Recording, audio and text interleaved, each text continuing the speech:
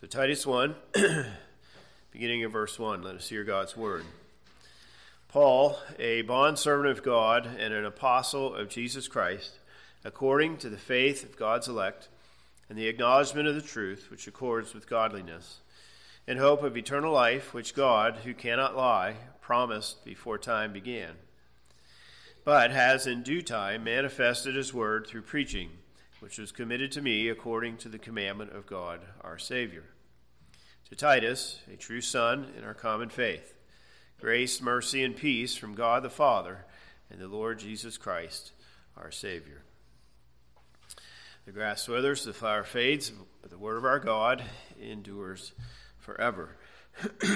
Excuse me. Last time, we do what I normally do when we begin a book, and that is take a look at some of the broader view here, the bigger picture of the book. And we focused on some of the historical context here, as well as the New Testament's references to Titus. And so we learned a little bit more about him in that way.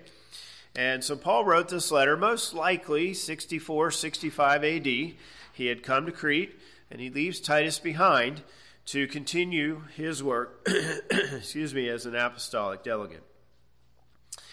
As we saw, Titus probably was with Paul on all of his missionary journeys, at least for part of it, if not all of them.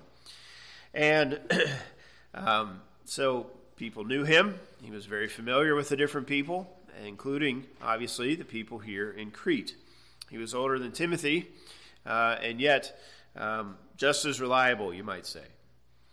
Now, as for Crete, Crete was, you might say, an example of modern-day America, a mixture of multiple false teachings, and we as believers and as churches must understand those false teachings so that we can work against them and not allow them to infiltrate the church, so that we can uphold the truths of the Scriptures.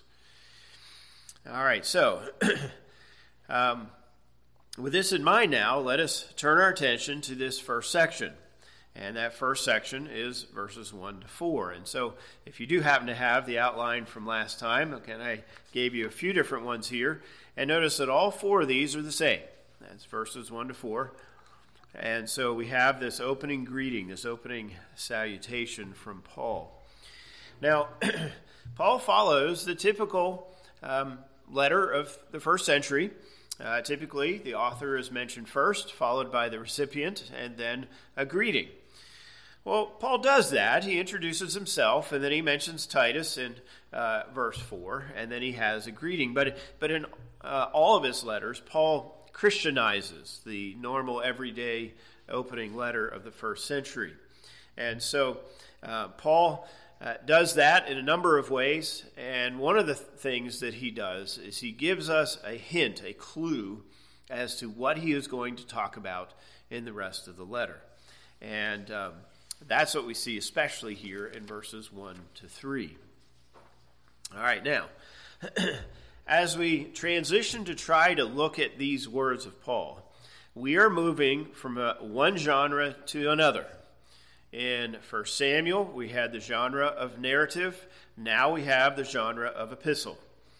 In 1 Samuel, the words were typically straightforward for us. It didn't take a lot of time for us to decipher what words mean. Most of the time, we could cover 10 or 15 verses at a time, and that was fine.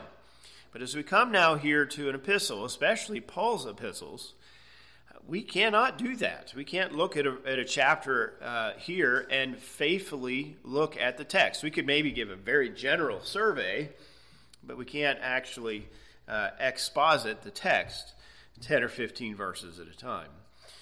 As for 1 Samuel, our key task was to look at the main point of the story.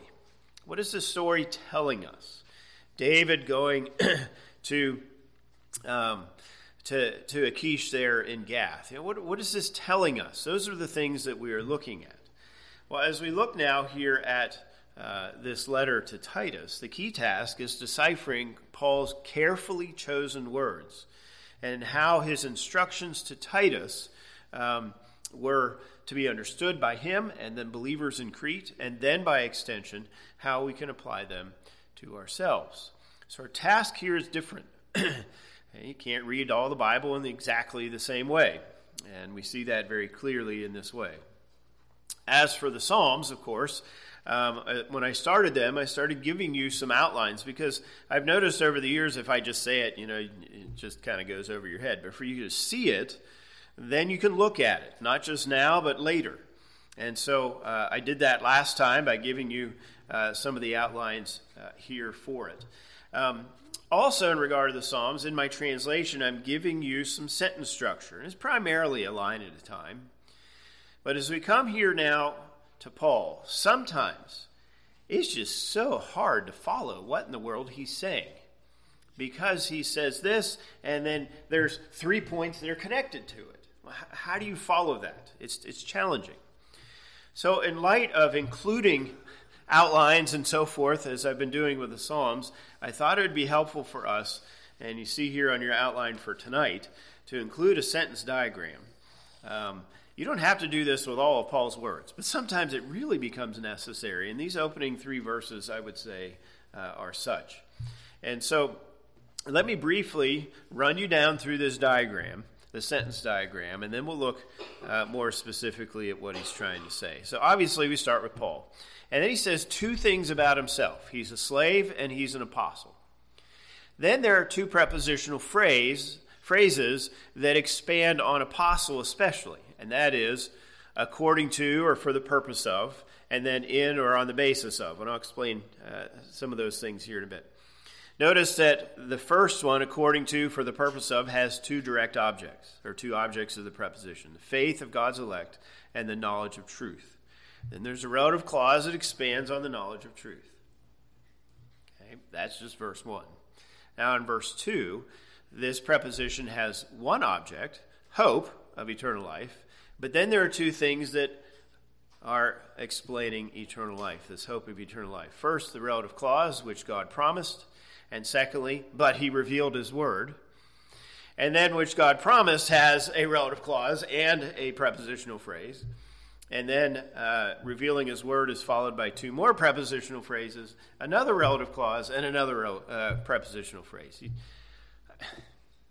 I mean, it's just the way Paul writes. Sometimes it's very intricate. And so I gave this to you for you to look at. I will run us through this here as best as I can in a few moments.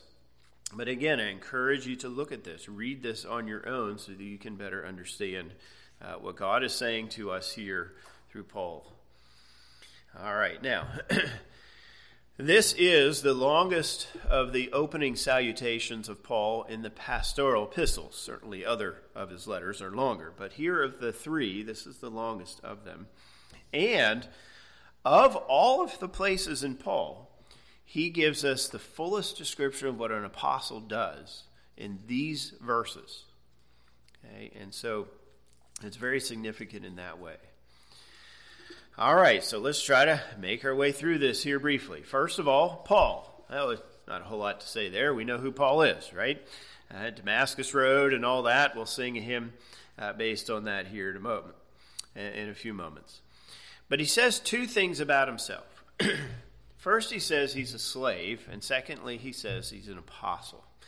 Now, let's flesh that out here a little bit. What does it mean to be a slave of God? Well, simply it means to be owned by God, right?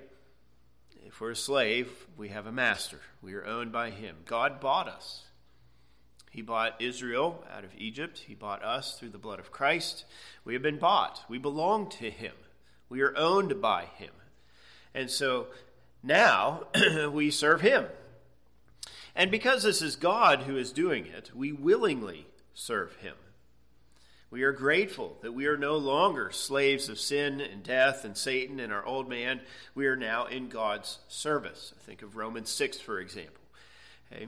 So we're slaves. We're all slaves, right? It's just, are we slaves of sin or are we slaves of God? Those are our only 2 options. And so Paul is saying he is a slave of God. Now, This isn't just true of Paul. In the Old Testament, we see this language of slave or bondservant or servant, depending on your translation. We see it stated of Moses. We see it stated of Joshua. Even before that, with Abraham and Jacob. We see it later with David. We see it with the prophets. And of course, think of the suffering servant or suffering slave, we could say. And so many people in the Old Covenant were called a slave. But notice that term was, can you say, limited to certain people. Okay. Well, Paul puts himself in that category. He too is a slave of God. And in fact, this is the only time Paul actually says he's a slave of God.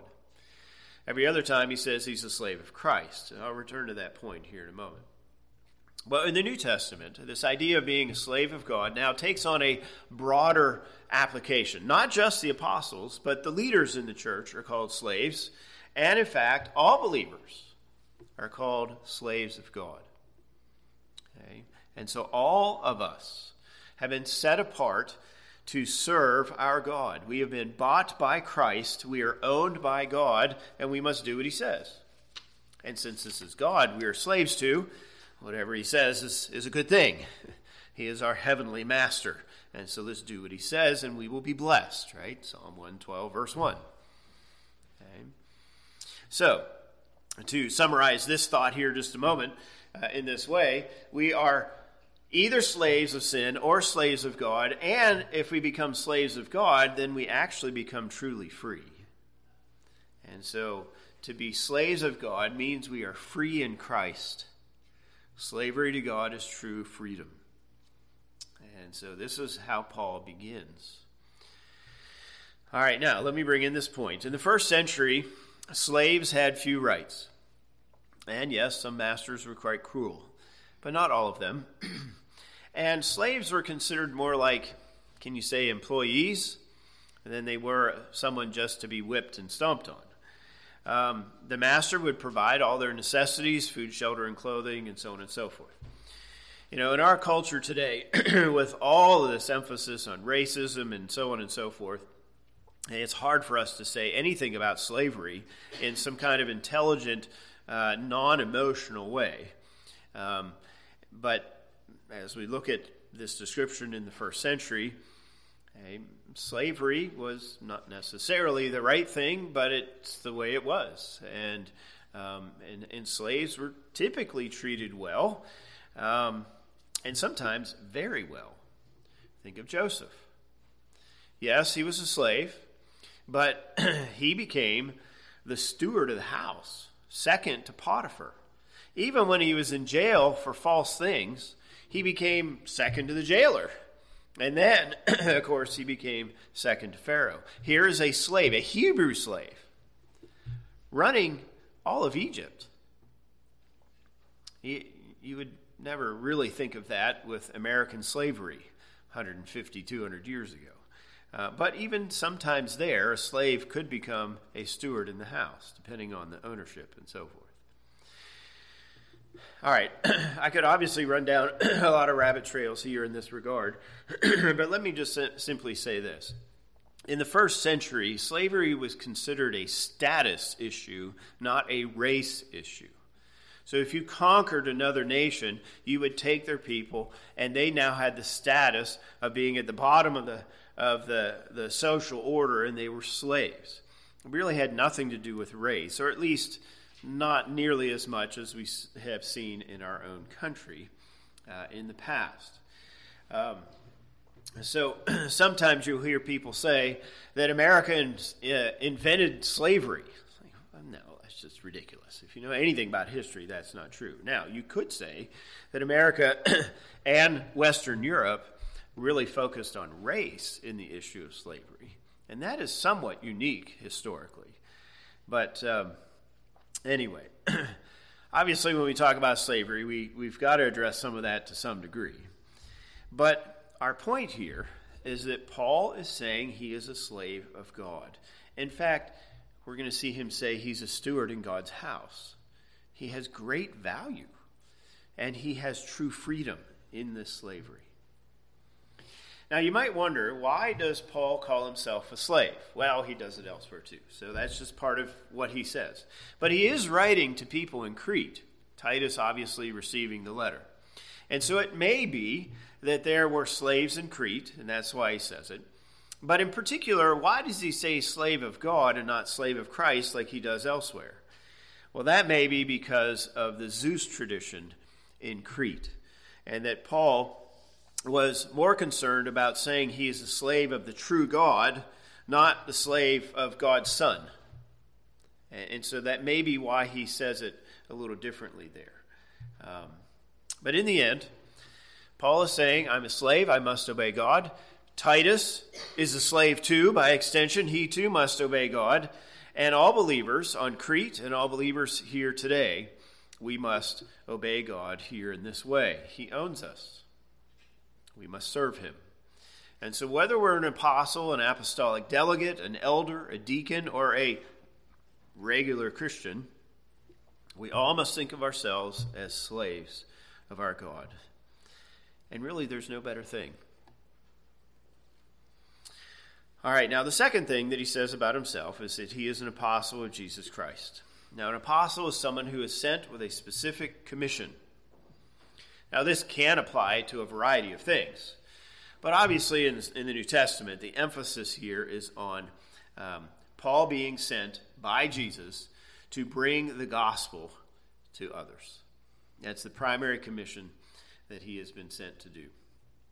And so it's the initial bringing of the gospel as well as teaching in regard to gospel living. Okay. So, Paul has been sent to Crete. He establishes a church. He is doing the work of an apostle. And now he sends Titus to do the work of an apostle in his place. So hence he is delegating this work to Titus. Now, in regard to apostles, let me just say this briefly. Right? There were 12 apostles. You add Paul, some will add James and such. But that's it. There are no more apostles. Now, there are apostolic delegates. We have Timothy. We have Titus. Can we consider Luke in this category? Or Mark? What about Jude or Apollos or Barnabas? Or the author of the Hebrews, if it's not one of those people? So apostolic delegation does seem to have been somewhat, can you say, part of the early church. But when we think about apostleship, none of us are apostles in this way. None of us have been delegated by an apostle to do this work. That ended when John the Apostle died. Okay. That said, we have been sent with the gospel by Christ. Not in this great official way like an apostle, but as, if you will, a little apostle.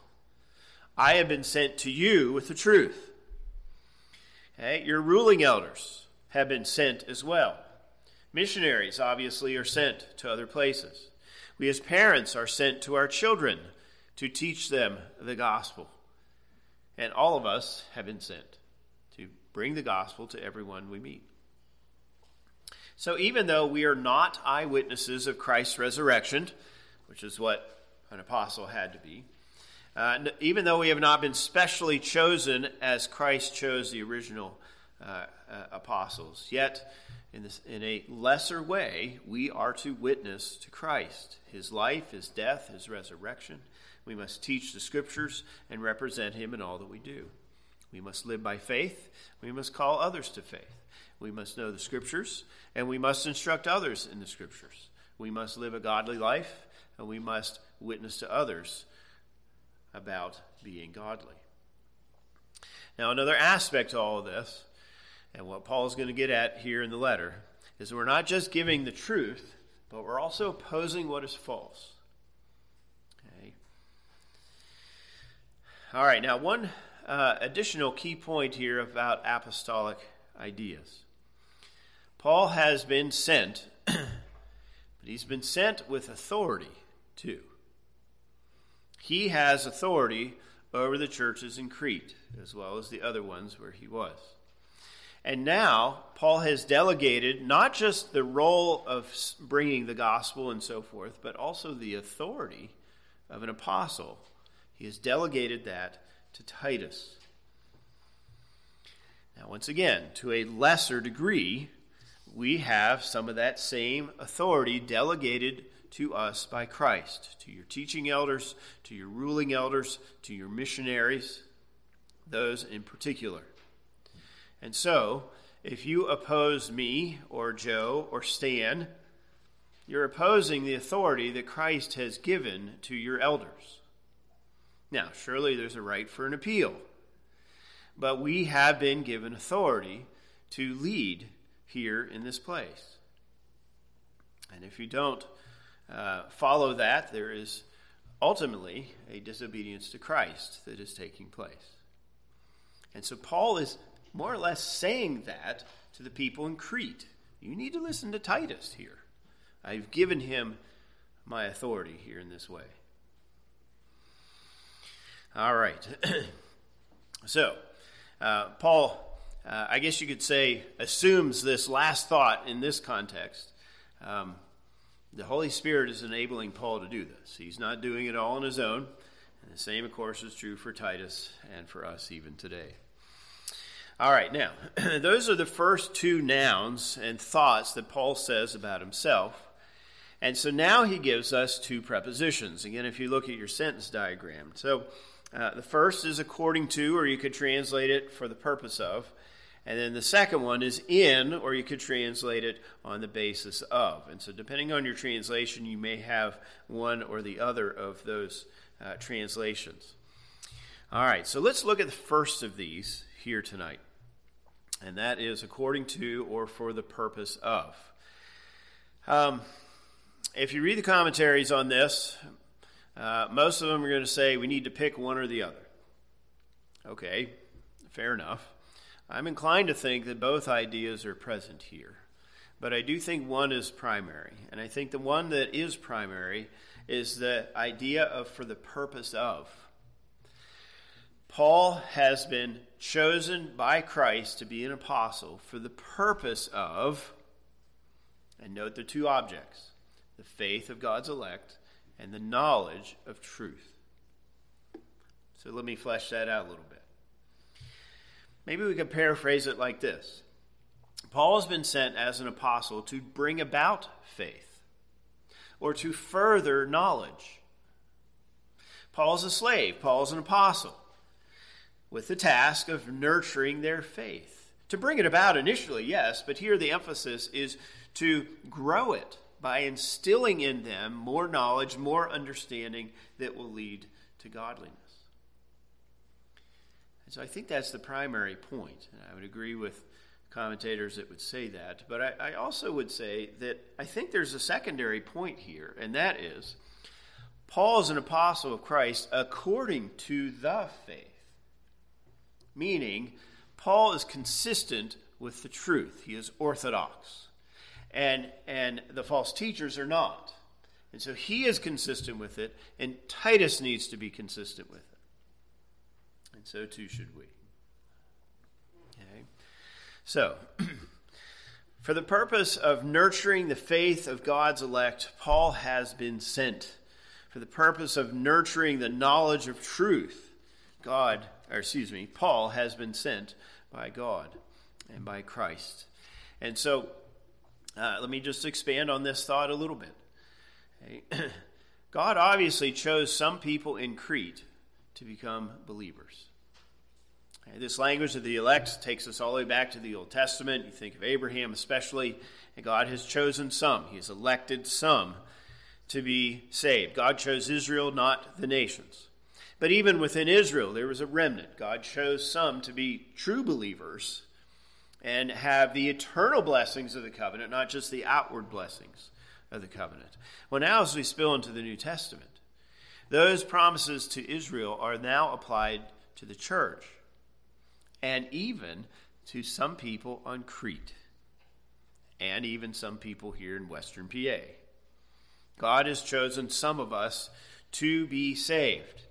And so an apostle is sent to nurture us in that faith.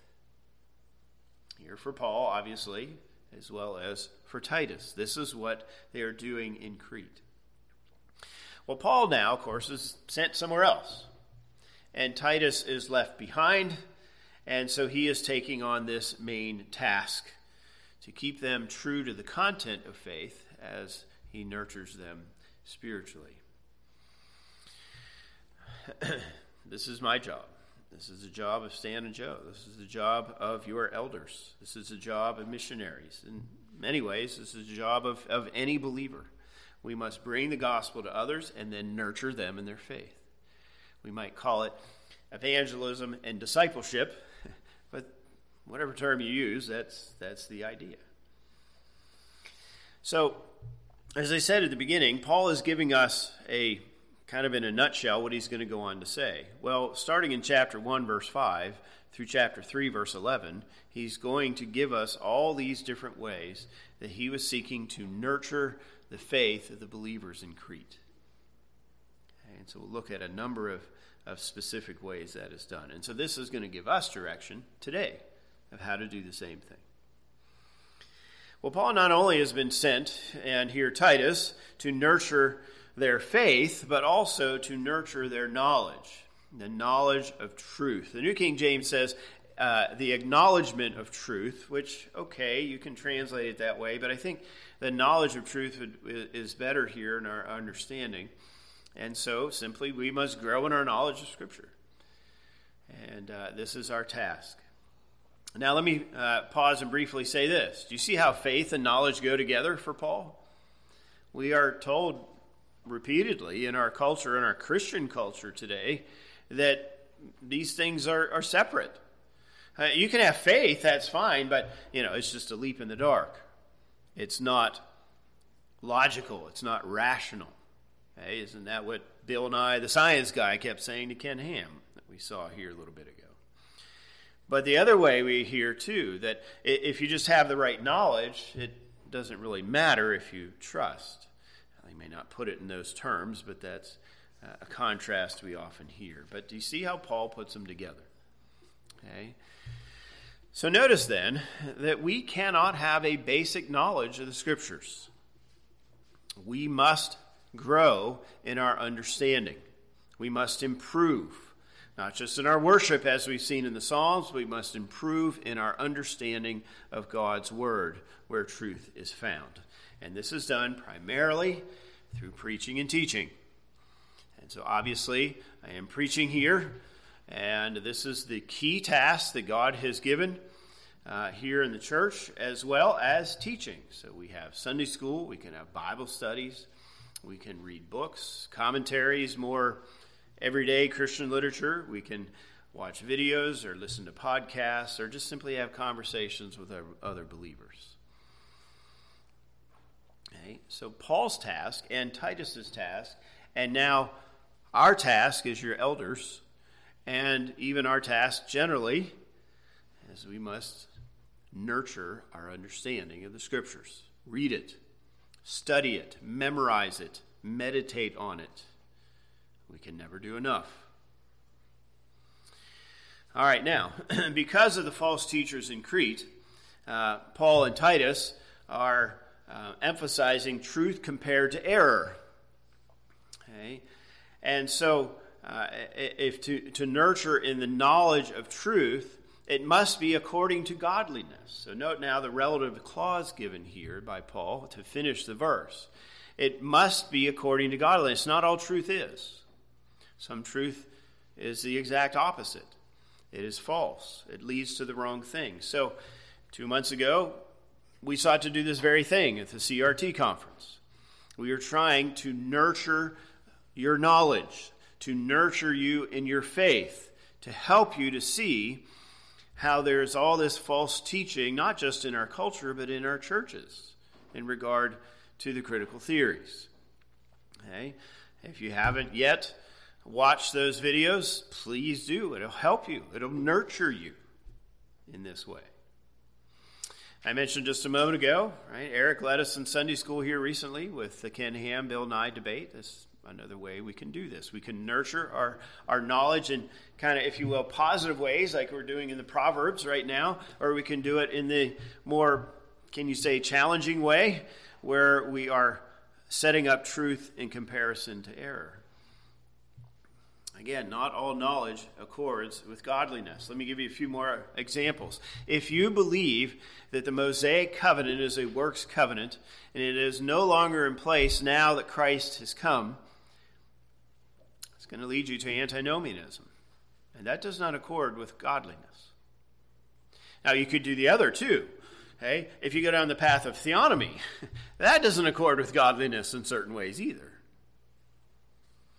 Another example, if you believe that Paul teaches us to obey the magistrate in Romans 13 and that we can only resist in extreme situations, well, this will lead to an impotent church and to a tyrannical state.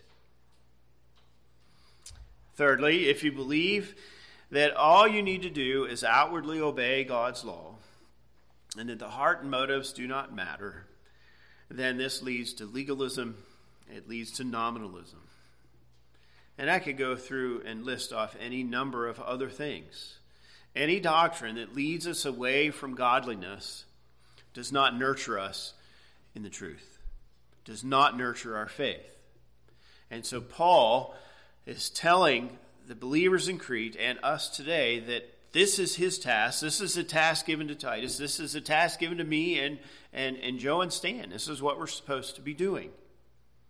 And this is what we're supposed to be doing with our children and even with ourselves. Okay? We must know the Scripture well enough to believe the right things and to oppose those who say differently. And so this is our task, beginning with me and your ruling elders, even our deacons, and all of us. Okay? And so let us then follow in Paul's footsteps. Let us be slaves. Let us be apostles in this little sense by seeking to turn unbelievers to Christ, that they would believe in faith. But Paul's emphasis here is, let us call fellow believers to live according to faith, to know the truth, to live lives of godliness in contrast to error. So here's how Paul begins. And it's rather loaded here, isn't it?